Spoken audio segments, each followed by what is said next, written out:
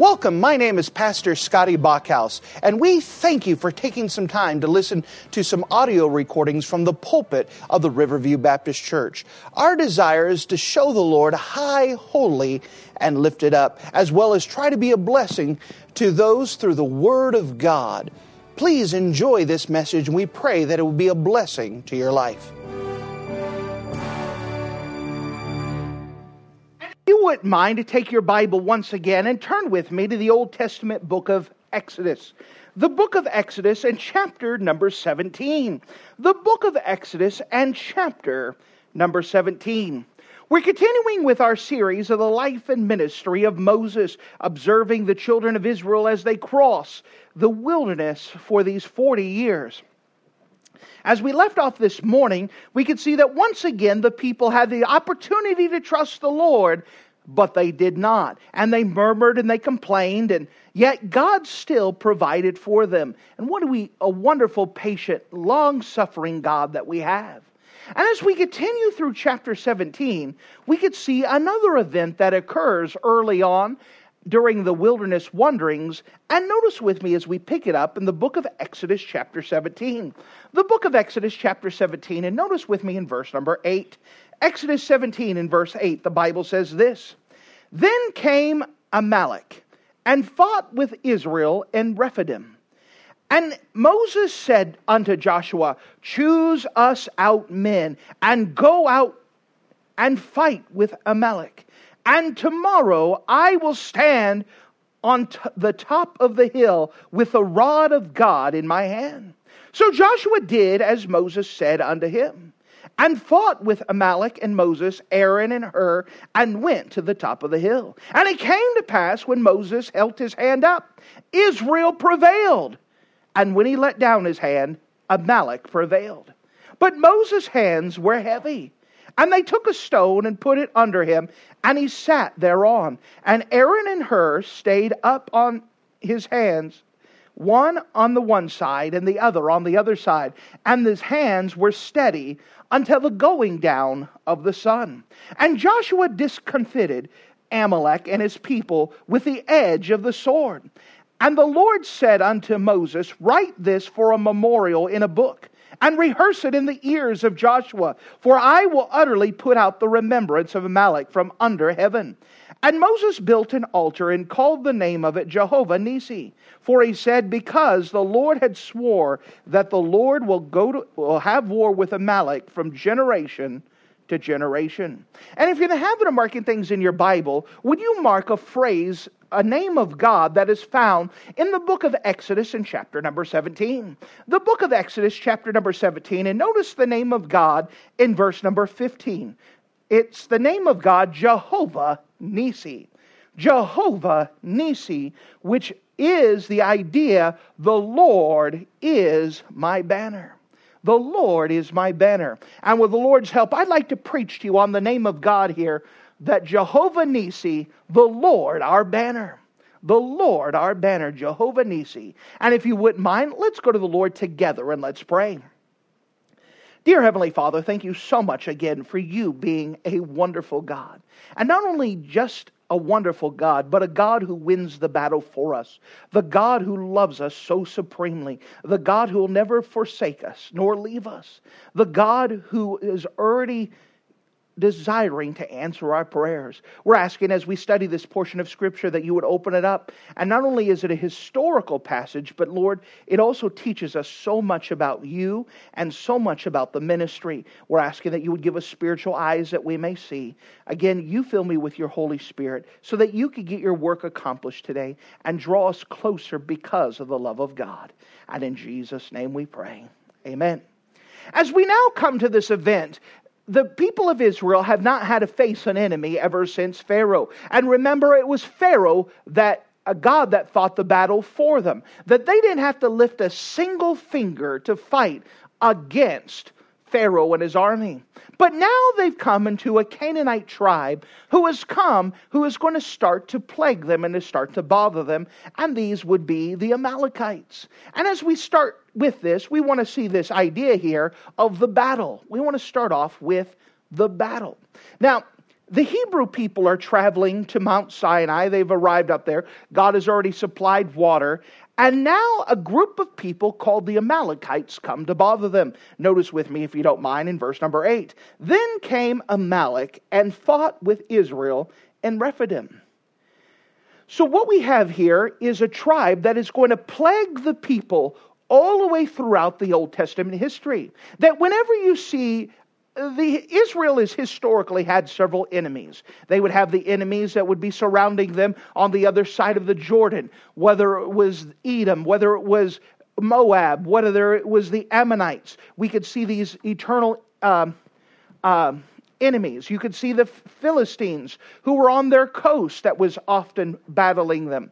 But then you would also have the Amalekites, who were another age-old historical enemy. And you could see the Amalekites pop up over and over and over. When you see King Saul, who was ordered by God to wipe out the Amalekites. Of course, he disobeyed. You even see the Amalekites pop in all the way in the book of Esther. If you were to trace Haman's lineage, you would see he was an Amalekite. And so these are an age-old historical enemy, and this is their first clash, their first meeting, and immediately these Amalekites already sense that these people, these wandering nomads, are easy prey, at least in their minds. They have no cities, they're just wandering around. Let's go ahead and just plunder them. And they run into that these are not just people traveling by themselves, but they have a God who's fighting the battle for them. And so as they have the Amalekites that come and are declaring war, notice as it goes on in verse number 9. And Moses said unto Joshua, choose us out men and go out and fight with Amalek. Tomorrow I will stand on top of the hill with a rod of God in my hand. So Moses goes to Joshua and says, Joshua, you go ahead and pick out some soldiers and you go fight the battle. Well, where are you going to be at? Well, some people would say, how come Moses is not leading in the fight? Well, if I can remind you, he's 80 years old. You don't necessarily want an 80-year-old guy who's leading the general charge against the Amalekites. But in fact, what he is doing is more important than Joshua's leadership. What is Moses' job? To pray. To pray. Do you know we forget that so often in the battle of the Lord? We forget the most powerful piece of warfare is prayer. We like to fight the battle ourselves. We like to get in the trenches. We like to get our hands dirty. We like to take people by the shoulders and shake them. But it doesn't work out that way. It is prayer that wins the battle. Now we understand Joshua is necessary. He has an important job. But the work of God is not done in the battlefield. It's done on the hilltop with Moses. Notice what occurs. So Joshua did as Moses had said to him and fought with Amalek. And Moses, Aaron, and Hur went up to the top of the hill. So Joshua's fighting against the Amalekites. You have Moses, but he's not alone. He has Aaron and he has Hur. Now notice what happens. Verse number 11. And it came to pass when Moses held up his hand, Israel prevailed. And when he let down his hand, Amalek prevailed. So here they are. They're up on the hill. Moses has the rod of God, and his job is to pray and to hold that rod up. And as long as he held that rod up, guess what? God's side is winning. This is still representative of prayer. Now you think about it and you say, well, that's not a hard job at all. Well, I'm so glad you said that. If you wouldn't mind, I'd like you to take your Bibles and I want you to hold it over your head. All right? Come on, everyone participates. All right. You're fine. Hold up your head. There you go. Now you hold it for the rest of the service and let's see how well you guys do. Keep it up. All right? And so Moses' job was to hold it up. And as long as it was holding up, as long as he was praying, Israel was winning the battle. But it doesn't take long before those arms start getting tired. You say, but all I'm doing is holding up a Bible. Yep, and all he was doing was holding up a rod. And it was starting to get heavy. It takes work. And after a while, they would start drooping a little bit. start getting weak, start shaking a little bit. And he's praying, and he's keeping them up. And they witnessed as something occurred. That as long as his hands were up, they won. But when his hands started falling, they lost.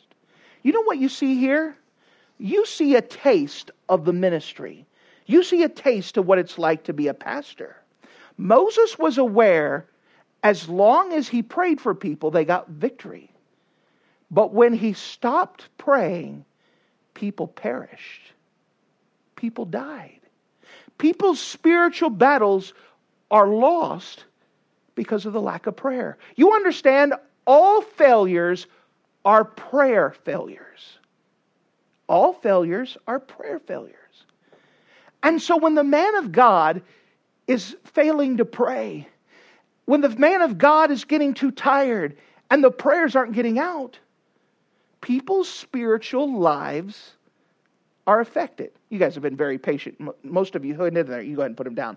But you just got a taste of it.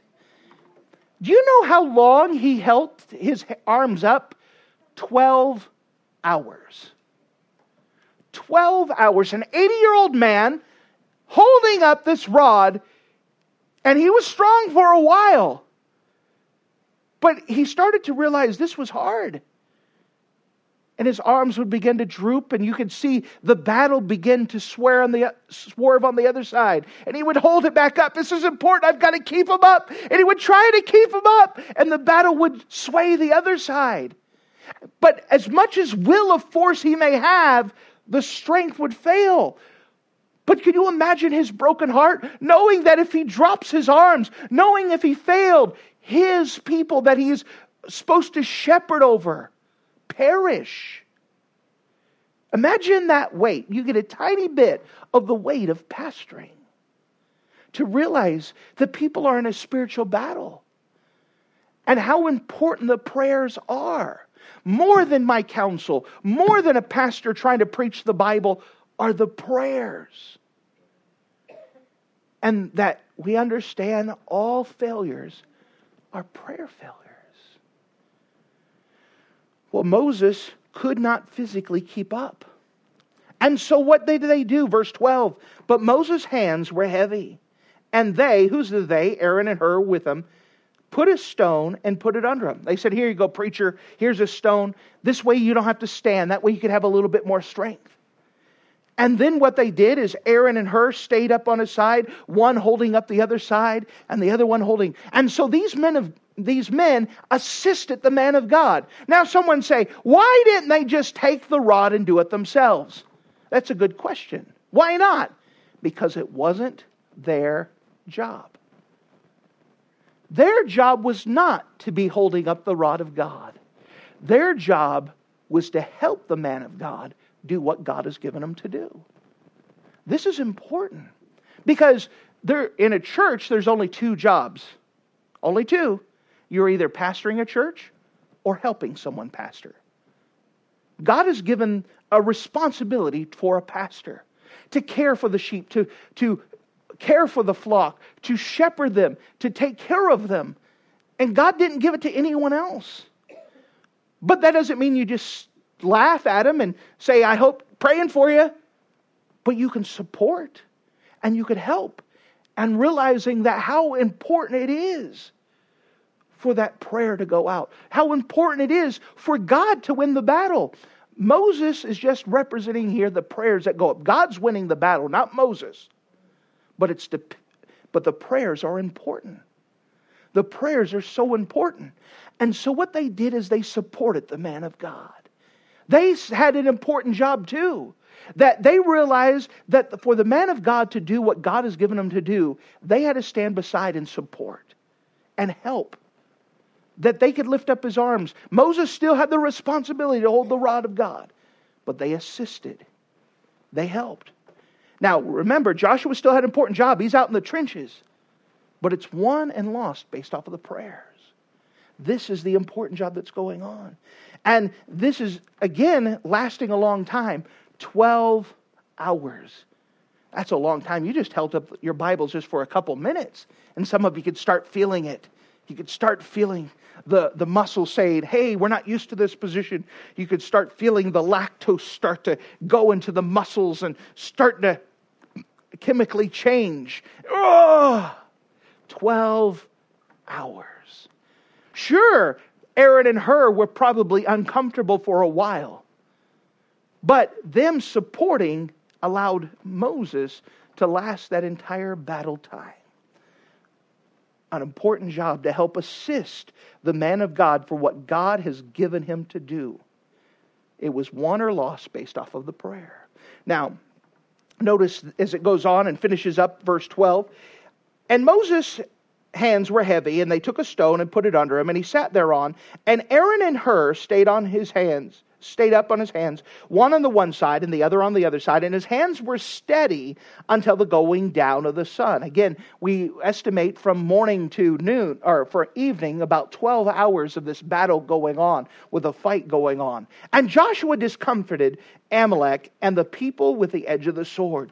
So again, this is the first battle that the Hebrew people fought for themselves. Now we know that God is fighting the battle, God is working, but they're actually physically engaged. They didn't physically engage in Pharaoh and his army at all. This is their first battle where they actually had to take action, and they had to do it. They had to depend on God. And of course, the battle was won. And it was won based off of the man of God and the people supporting him, the prayers going up, and God winning the battle.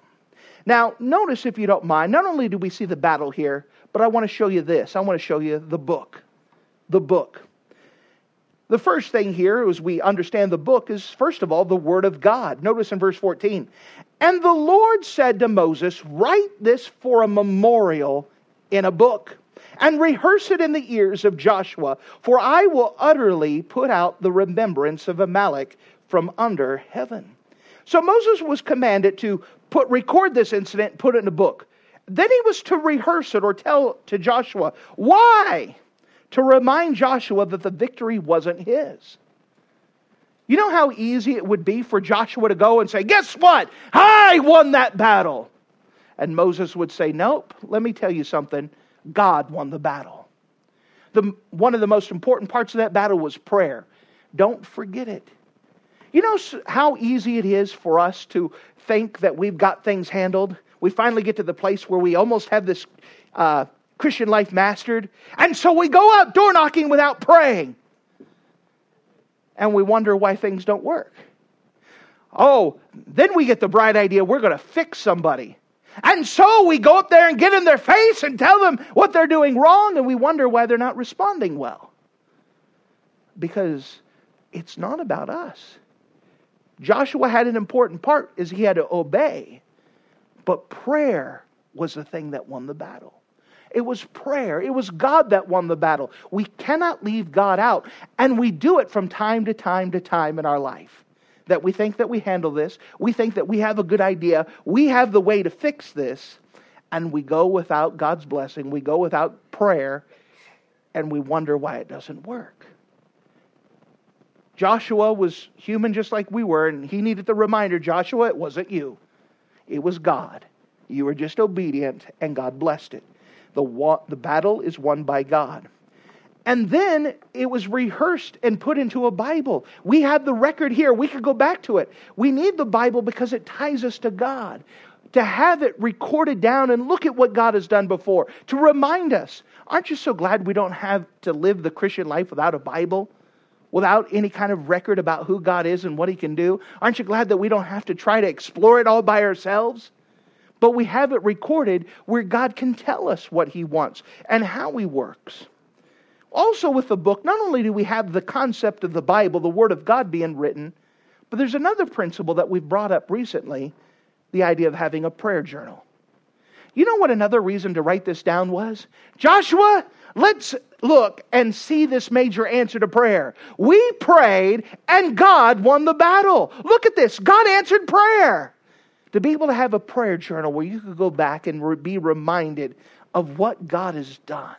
to see the victories that have happened, to encourage us with all the answers to prayer that God has done within our life. I encourage everyone to have a prayer journal. Everyone to have some type of place where they write down their prayer request, write down when they made the prayer request, then have a space beside it when God answers it and the date that it answered to go back and look, God answered this prayer, and He answered this prayer, and He answered this prayer. You know what that does? It encourages you to pray more. When you realize, look at everything that God has answered. God answered these prayers, He can answer my next one. God is a prayer answering God. Which brings me to the last thing and the whole message of where we're going to, the banner. We started off with the battle. We talked about the book. Then we end up with the banner. Notice this, if you don't mind. In verse number 15, and Moses built an altar. And Moses built an altar. An altar is a place where people come to respond to God. The men of God in the Bible always were sent to an altar after God worked in their life. Think about this. You have Noah. The first thing he did when he got off the ark was he built an altar. And again, an altar was just a place where people would come to respond to God. Abraham, when he dealt with God, he built an altar. Isaac, when he dealt with God, he built an altar. Again, there's nothing magical about the altar. It's just a physical representation place where we approach a God to talk to Him, to be with Him. Again, there's nothing magical, but there's something about responding to an altar. You see these men of God all throughout the Bible. They would respond at an altar. There's just something about it. Again, nothing magical, but they just built a place where they could, in their mind, say, I'm meeting with God. This just sometimes we need that physical representation to approach to say, this is a place I'm dedicating. I am purposely, on purpose, meeting with God at. And they did that. So Moses, the first thing he did after this, he recorded it in a book, and then he built an altar to personally respond to God. Thank you for answering this prayer. Thank you for meeting with us. Thank you for doing this. Thank you, God. What a great God. But then notice as he went on, and Moses built an altar and called the name of it the altar. He called the name of the altar Jehovah Nissi. He is coming to this place and saying, God, I'm calling this Jehovah's my banner as a reminder that you're the banner that flies over us. You're the God who met with us. You're the God who won with us. Why? Verse number 16, for he said, because the Lord had sworn that the Lord will have war with Amalek from generation to generation. What he's realizing here is the battle with the Amalekites are not over. God had kind of told Moses, these are going to be your enemies and they're going to plague up from time to time and time again. How are we going to deal with these enemies? Realize that God is our banner. That God is our banner. Now, what's a banner? A banner is a standard or a flag. Something that would fly over troops to represent what side the people were on. We have a flag that flies for us, but before it used to be like a banner or a standard. That's what they used to call them too. It would be something that would wave, just a physical representation of whose side you're on. And as long as you saw that banner waving, you would know that your side is still in the fight, that your side is still going on. In fact, even our national anthem, as long as it's our international anthem, the Star-Spangled Banner was written with this idea. Francis Scott Key was a lawyer during the War of 1812. And during negotiations with the British, he was placed inside of a British ship down in the bottom of the hold while a battle was raging between the young American country, the United States, and England in the War of 1812, with the idea that England was hoping to regain these colonies. Well, Francis Scott Key, because he was in the bottom of the hold and he heard the battle raging outside, could not tell who was winning the war. He's inside of a British ship, and so they didn't talk to the prisoner. They didn't talk to him at all. And finally, as morning came, they finally allowed him to get close, and he looked outside.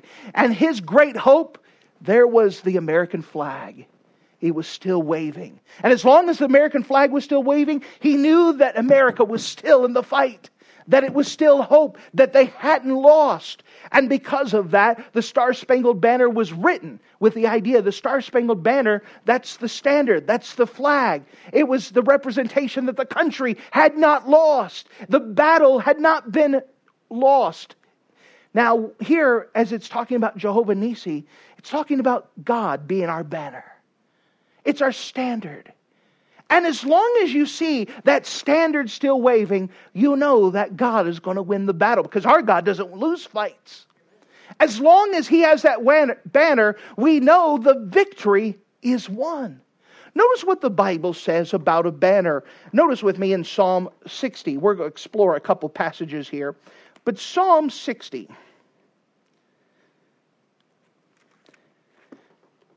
We want to see some of this thing. We know that God's banner over us, He's flying this banner. We know that He's got the victory, no matter who the enemy was.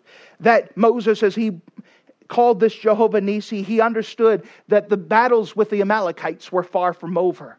But as long as God was on their side, he knew that victory was already part of the Lord. They could trust God. Notice with me in Psalm 60. And notice with me in verse 4. Psalm 60 in verse 4. Thou hast given a banner to them that fear thee, that it may be displayed because of the truth. You know what God does? God gives us a banner because of their faith, and it's there because of truth. We know that our God is steepled in truth. He is grounded in truth. He is the truth. And as long as God is flying this banner, as long as we know that the truth is there, we can trust God. That God being our banner, that means we can trust Him because He is the truth. We can depend upon Him by faith, that the banner displays because of the faith of the people. Thou hast given a banner to them that fear thee, that it may be displayed because of the truth. Notice in the Song of Solomon, if you're in Psalm right now, it's Psalm, Proverbs, Song of Solomon. Song of Solomon in chapter number 2. The Song of Songs. Song of Solomon, chapter 2. And notice with me, if you don't mind, in chapter 2 and in verse number 4. This is the bride who is dreaming about her shepherd boy who's going to come and visit her one day. I'll have to go over to the Song of Songs with you one time. It's going to be an amazing thing. But here we have the bride who's dreaming about her shepherd boy. And how does she describe him in verse 4? He brought me to the banquet house, and his banner over me was love. Now, of course, we know the Song of Solomon is also a picture of Jesus Christ, that Jesus Christ is our groom and that He's coming back for us. And guess what? His banner over me is love. Oh, this is what this young lady was thinking about. I know my shepherd is coming back for me because He loves me. Isn't that a great hope that we have? We know that Jesus is coming back for us because He loves us. He's not going to leave us in this stinking world. He's coming back to give us victory because of His love. You know, when you have the love of God and you realize the love of God, it gives you hope. It gives you encouragement. It gives you faith. The Bible says so much about the love of God and how the love of God ties us to this victory. You know, you'll have some people who get boo-hooed about the Christian life and nothing ever good's ever going to happen to me. Well, they're not thinking about the love of God. The love of God requires that God is going to take care of us. It requires that God is going to answer prayer because He loves us. Because He loves us, He won't leave us discouraged. Because He loves us, He won't leave us defeated. We just have to depend upon His love. He's not going to abandon us. He's not going to quit. His banner over me is love. Oh, what a wonderful idea. In fact, notice the love of Christ towards Jerusalem that we can apply to ourselves in the gospel record of Matthew chapter 23. Now we're tying in the love of God now. When we have the love of God, we have everything nailed down. When we have the love of God and understand the love of God, you realize all that God wants to do for us. Now, in Matthew 23, we have Jesus Christ who's with his disciples, and he's on a hilltop overlooking Jerusalem. He's looking down, and he's weeping over Jerusalem because they've rejected him. But he says, you don't realize how much I love you, and how much I would have done for you if you just let me. Notice this illustration that he gives here in Matthew 23. And notice with me, if you don't mind, in verse number 37. Matthew 23 and verse 37.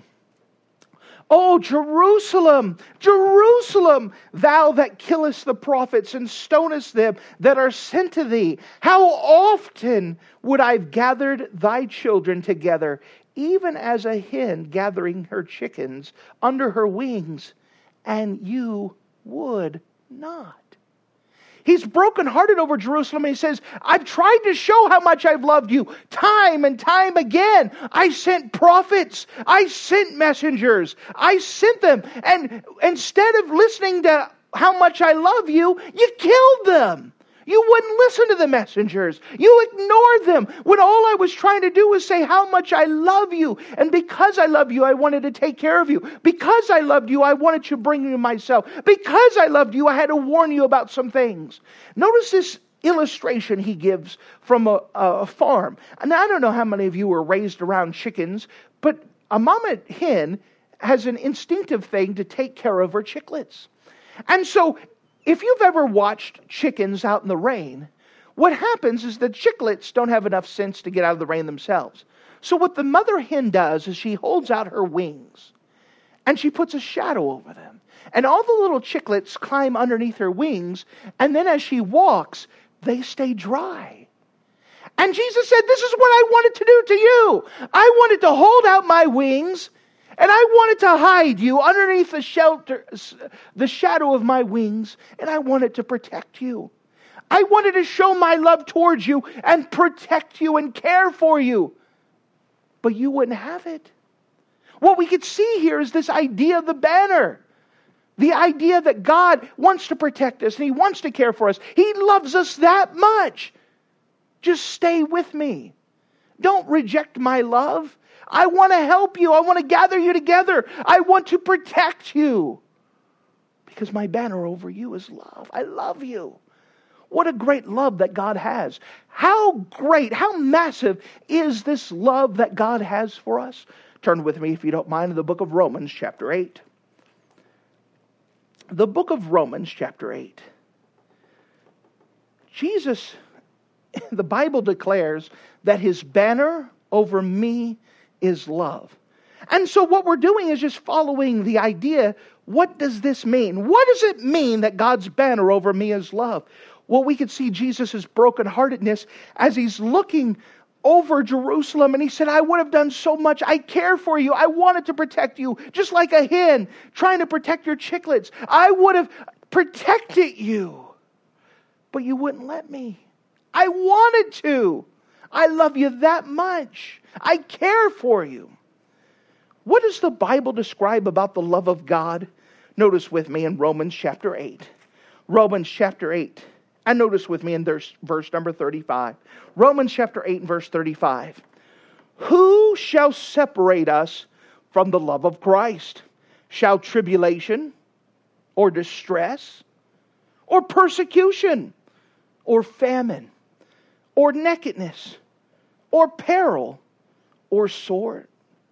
Here, it's starting off, and it's going to describe more, but it says, what can separate you? Who can separate you from the love of God?